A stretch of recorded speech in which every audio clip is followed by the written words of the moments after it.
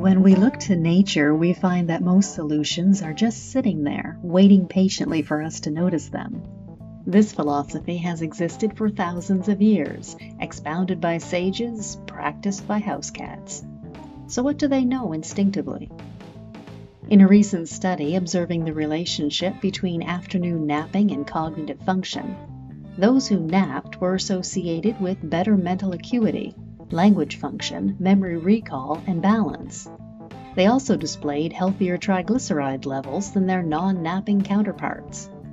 The study was conducted by the Department of Geriatric Psychiatry at the Shanghai Mental Health Center in China, and afternoon napping was defined as at least 5 consecutive minutes of inactivity after lunch and outside of the general sleep cycle. Keep in mind that this study is based on an elderly Chinese population, so if you don't quite fit the demographic, you can adjust your expectations accordingly. I expect some of the fundamental observations will still apply. As we age, we experience changes in our sleep patterns. Disturbed and interrupted nighttime sleep has been associated with an increased risk of mental decline and dementia. In many cultures, adults of all ages are embracing the nap with beneficial results. Many trials have shown that an afternoon nap especially seems to hold a golden egg of restorative power.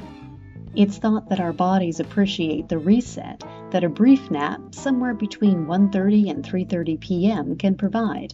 On that note, there are other studies indicating an increased risk of dementia or cognitive decline associated with excessive daytime sleep. So the question becomes, who should be napping and for how long? It would appear that those who are getting a good night's sleep, at least 8 hours, can have less favorable outcomes with afternoon napping, while those having a restless and generally unfulfilling nighttime sleep seem much improved by consistent afternoon napping.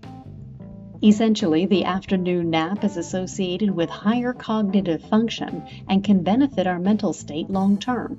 But keep in mind, if you are one of those people who sleep long and log-like on a regular basis, naps exceeding 30 minutes in the afternoon might be overdoing it.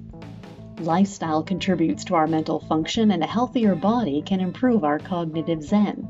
Naturopathic medicine treats the person as a whole, a powerful and complex being with many dimensions and layers.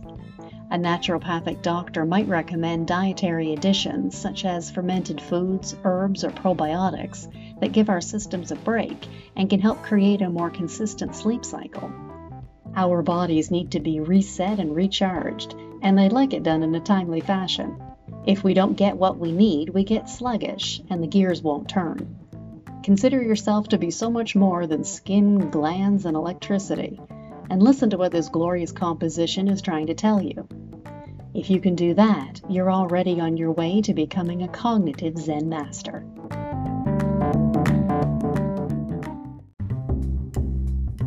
You're listening to Nature, Therapy, and Beyond with Katherine Sky Knott.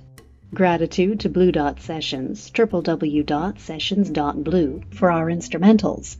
And to you, thank you for listening.